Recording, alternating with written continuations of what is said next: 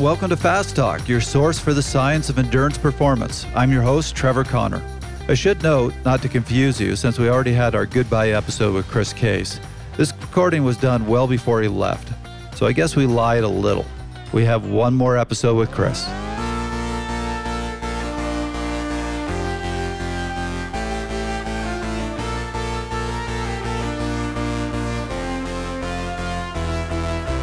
When we talked with Dr. Stephen Seiler for episode 200, the interview went much longer than we had time for in that episode. But a lot of good discussion ended up on the cutting room floor. We didn't want to deny you from hearing the rest of the conversation. So in this short bonus episode, we share with you what was cut.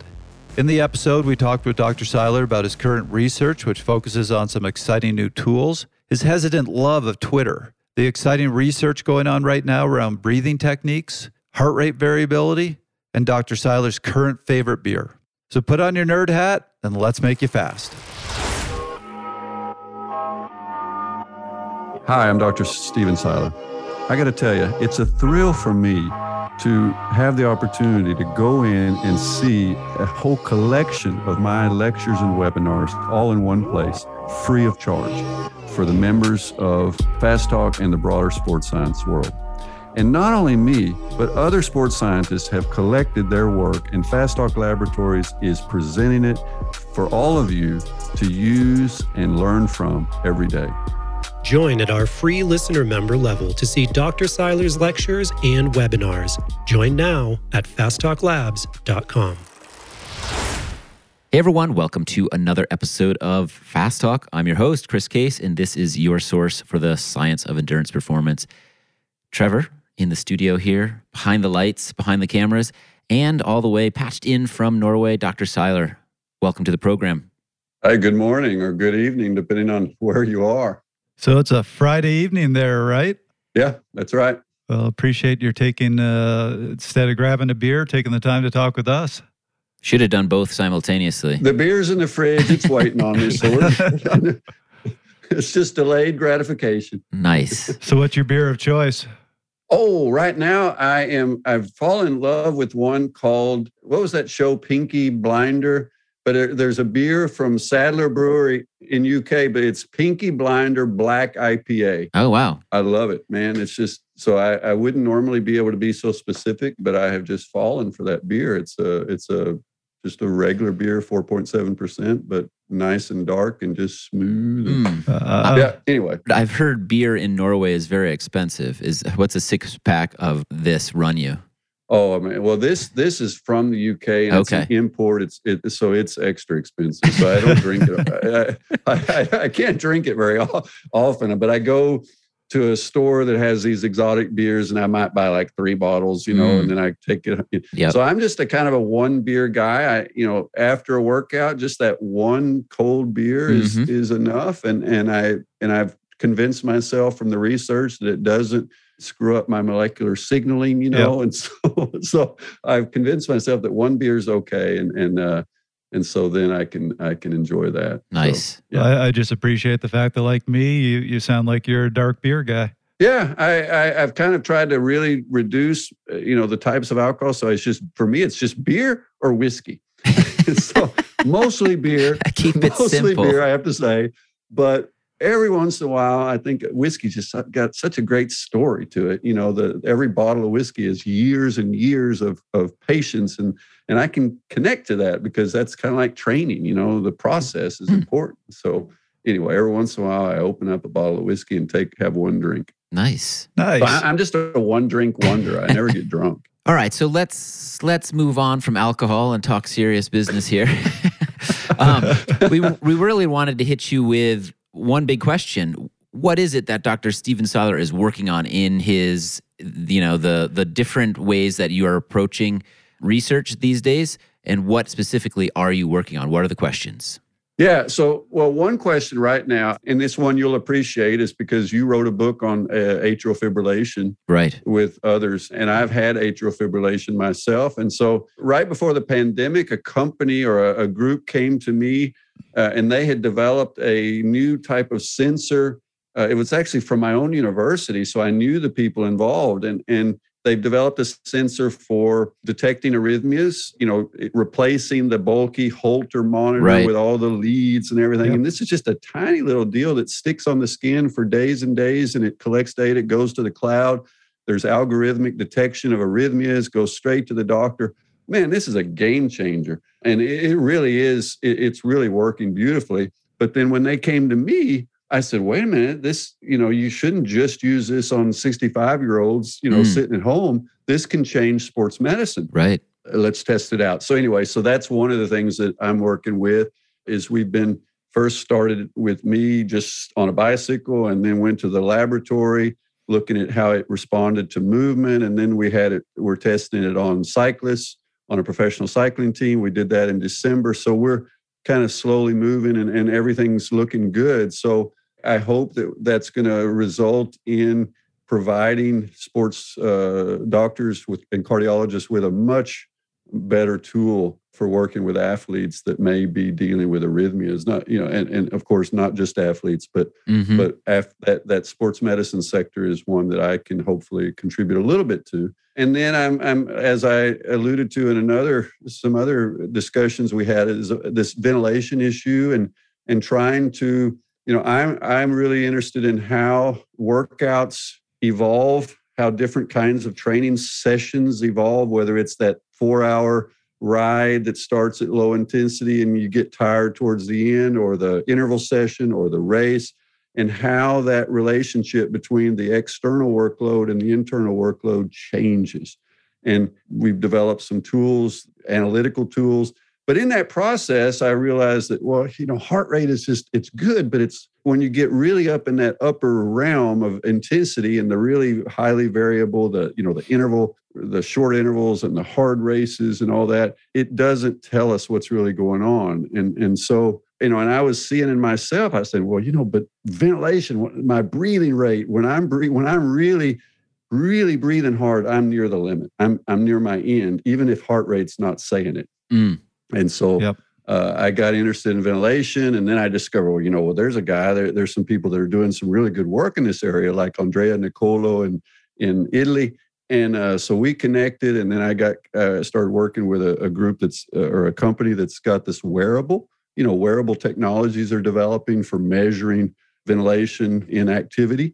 And so I'm doing some work there, and I will be doing more where we'll be going back and forth between laboratory and then field settings to say, can we get good data on ventilation and what's happening, and can that inform us more about day-to-day, how's this athlete responding to the training? When should we pull the plug on the workout? When is it enough, so that we've created a good signal, we've pushed them hard enough, but we don't want to push them so hard that now we spoil their recovery for several days after. And so that's that individualization and whether or not ventilation should be part of that heads-up display. So I'm working on that. And so both of those are technology-driven kinds of questions, and they are facilitated by digital tools, by miniaturization.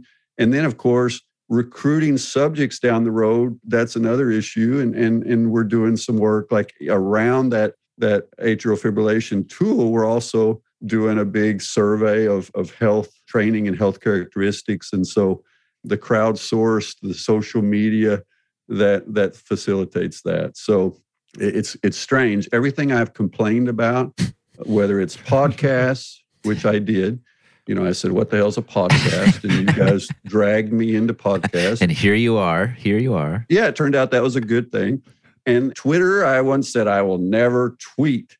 Well, that was 8,000 tweets ago. Yep. And Twitter is a really great resource for me for getting connected to athletes and coaches and so forth. So pretty much if I hate it at first or think it's stupid, then that's probably an indicator that it will end up being important in my life or in my research. Interesting. So could I just say, I get an email every day from Twitter saying, here's all the tweets that you missed today. You have been number one on the list every single day. In recent days or forever. Every email I get. First tweet that you missed. It knows you. Here's Dr. Stephen Seiler. Yeah, it's and part of me wants to say it's ridiculous, but I really believe it's become a good tool for me to test out ideas. I tweeted, I'm putting together a presentation for tomorrow for the United States rowing, and I tweeted a little bit about that and got, mostly positive, but a little bit of feedback that I said, okay, well, do I need to say this differently? So it's just a constant. It's a user forum or a what do you call it? A focus group. Yeah, but it's a focus group that numbers in the thousands right now. Yep. And so that's the way I use it. And I hope I provide some useful information, but I also learn a great deal. Yeah. And it's also kind of that extended conversation, like what we do together, the podcast, where we talk about research and we dig into it a bit more and try to understand what it means, and that's what I've come to really appreciate with podcasts, especially when they are driven by people like you guys that know your stuff and you ask the good questions and you challenge people like me. Mm-hmm. So anyway, and I don't want to. I'm not trying to float your boat there, Trevor, but. Well, I hit the hard. I give you the hard hitting questions. I got you about beer. What type of beer are you into? We need to know. Right. He's a budding journalist over here. Occasionally, you ask a good question. I got to give you. So far, not today. But, yeah. No, not yet. I'm going to attempt a good question now. I want to go back to the breathing thing, because we have a coach that works with us, Steve Neal, and he is really into the breathing. And I believe you've had conversations with him. I'm curious to know, from your point of view, is the ventilation aspect of training, is that one of those things where a certain number of coaches, maybe some athletes they work with, are ahead of the science curve and they've figured something out before science was able to confirm its benefit? Oh, I think that's very common. Yes. And this could well be one of those situations. And Steve Neal, we had a conversation, and he's been measuring ventilation for years in the laboratory, because he is a coach who actually invested in a metabolic cart and so forth. So obviously he's had some, really good insights. The advantage I have is that maybe I can systematize some of those insights and test them out in a different way, in a structured way. But he was definitely a bit of a spark for me to say, well, let me look at this closer and try to figure out how to, get at this. The problem with ventilation, if we just dig into the weeds a little bit, is that unlike, or at least less so with heart rate, as soon as I start thinking about my breathing, I change it. Yes. Right? At least at low intensity. Now that once we get at the higher intensity realms, then that's less true. But if I'm just sitting there pedaling easy and I start thinking and say, I'm going to count my breathing, it changes. It's just, you can't think about it without changing it. At least in my brain, my stupid brain, I end up slowing my breathing down, breathing a bit deeper as soon as I get very aware of my breathing. So that's one of the reasons why I found that if I did my own counting, I was getting these low breathing rates. But when I put on the shirt, a wearable, and just stopped thinking about it, then I was getting different data. And another interesting thing is that I've done, you guys know probably that nose only breathing, mouth closed breathing is kind of popular and used as a tool by some, as a surrogate for keeping intensity low and so forth. But the reality is that you can get pretty good at nose breathing, and actually a lot of people are able to breathe at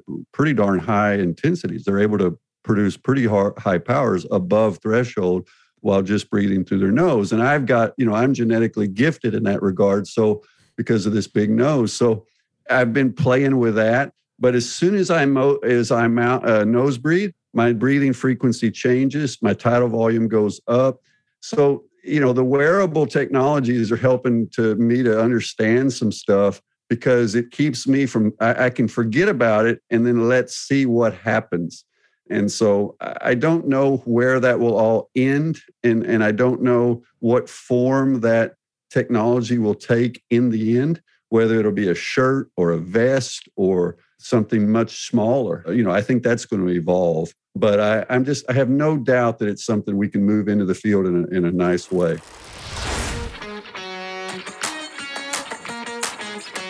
'Tis the season for Spring Knee. As March sunshine and early spring weather inspires us to ramp up our riding mileage, our knees don't always keep up. If you've got knee pain, we have the solution for you. Fast Talk Lab members can follow our new knee health pathway, featuring our new Director of Sports Medicine, Dr. Andy Pruitt. See the introduction to the knee health pathway at fasttalklabs.com. So, question I have for you, because I love when you have something in exercise physiology where there's a pretty commonly held belief that most researchers, most scientists feel, yeah, this is the way it is. And then as new research comes out, that gets challenged and we go, well, it's actually a lot more complex than that. So in ventilation, there is the pretty commonly held belief that it's actually exhalation that drives ventilation, not the need to breathe in. Based on what you've been doing so far, do you think this is going to be one of those things where you're going to turn around and say, actually, it's not that simple? Yeah. In terms of ventilatory control, already Nicolo has shown with some research that just like in the heart, where you have stroke volume and heart rate as frequency, that those are the two modes of change for the heart: stroke volume times heart rate. Mm-hmm. And at very low intensity, stroke volume goes up a bit and then it stabilizes, and heart rate is responsible for most of the increase thereafter. Well, what Nicolo has shown with ventilation is that the control of tidal volume and the control of breathing frequency are different. They're controlled apparently in a different ways in the brain, and breathing frequency really tracks quite beautifully with perceived exertion. I mean, just tight. And you can create scenarios where heart rate doesn't do that. You know, like, for example, these very popular workouts like 30-15s and 30-30s and 40-20s. You know what I'm talking about? Yep. Mm-hmm. Heart rate will kind of come up, and initially it'll show a sawtooth pattern and it almost kind of flattens, evens out. And then it just basically represents the kind of the average oxygen demand, right? So it just stabilizes. But ventilation, the breathing frequency keeps going up and it's, at least when I've done these workouts, I was like, yep, that's how it feels. It feels like it's getting damn hard. You know, it's harder and harder as I go. It doesn't feel like it should be flattening out, but heart rate's flattening out and breathing frequency is going up, up, up, up, up, up. And when I'm redlining, when I'm finished, my breathing frequency is at about 75 breaths per minute. And so I'm starting to, one of the things we're going to be looking at is, do people, can we say you've got a maximum breathing frequency, in a functional way, meaning under a functional situation that people have different individual maximum breathing frequencies, and they have a resting breathing frequency, which is pretty much the same for everybody, 12 to 16. So, maybe we can use a Carvonen formula type of approach and say, what percentage of your maximum breathing frequency are you at? And then we start to look at create an intensity zone approach using breathing. Does that make sense? Yeah. Yes. So anyway, that's at least one of the things we're going to be playing with, testing in the coming months and a couple of years. I think I've already got master's students that want to do this work with me, and cycling at teams and so forth. So we'll see where it goes. And I'm going to have help. I'm already, I've got to recruit people like, Andrea Nicolo and others that really know the ventilation physiology and neurophysiology well. And so we'll work together on it. So any other research that you're working on? I know you were doing what sounds like a smaller, almost crowdsourced study. Heart rate variability. I published a paper years ago looking at the short-term recovery after different intensity sessions, low intensity, long, hour, 2-hour runs, threshold workouts, interval workouts.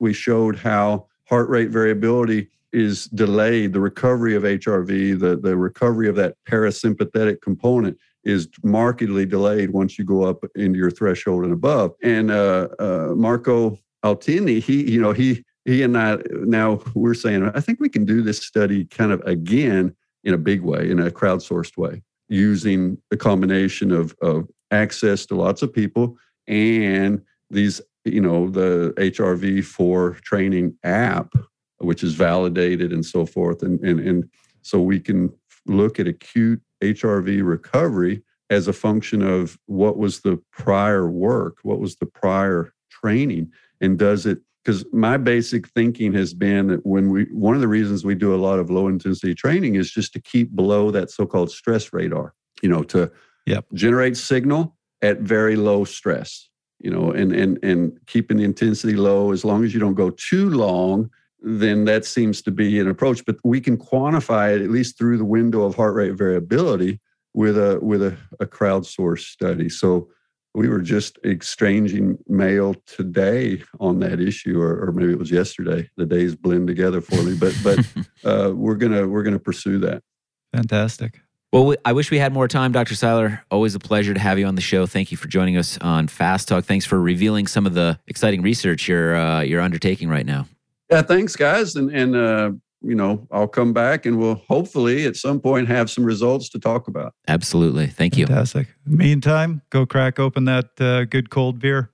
I will. You guys have delayed my gratification, so it's about time. Sorry. Have a good weekend. All right, you too. You too. Take care. That was another episode of Fast Talk. Subscribe to Fast Talk wherever you prefer to find your favorite podcasts. Be sure to leave us a rating and a review. The thoughts and opinions expressed on Fast Talk are those of the individual. As always, we love your feedback. Join the conversation at forums.fasttalklabs.com to discuss each and every episode. Become a member of Fast Talk Laboratories at fasttalklabs.com/join and become a part of our education and coaching community. For Dr. Stephen Seiler and Chris Case, I'm Trevor Connor. Thanks for listening.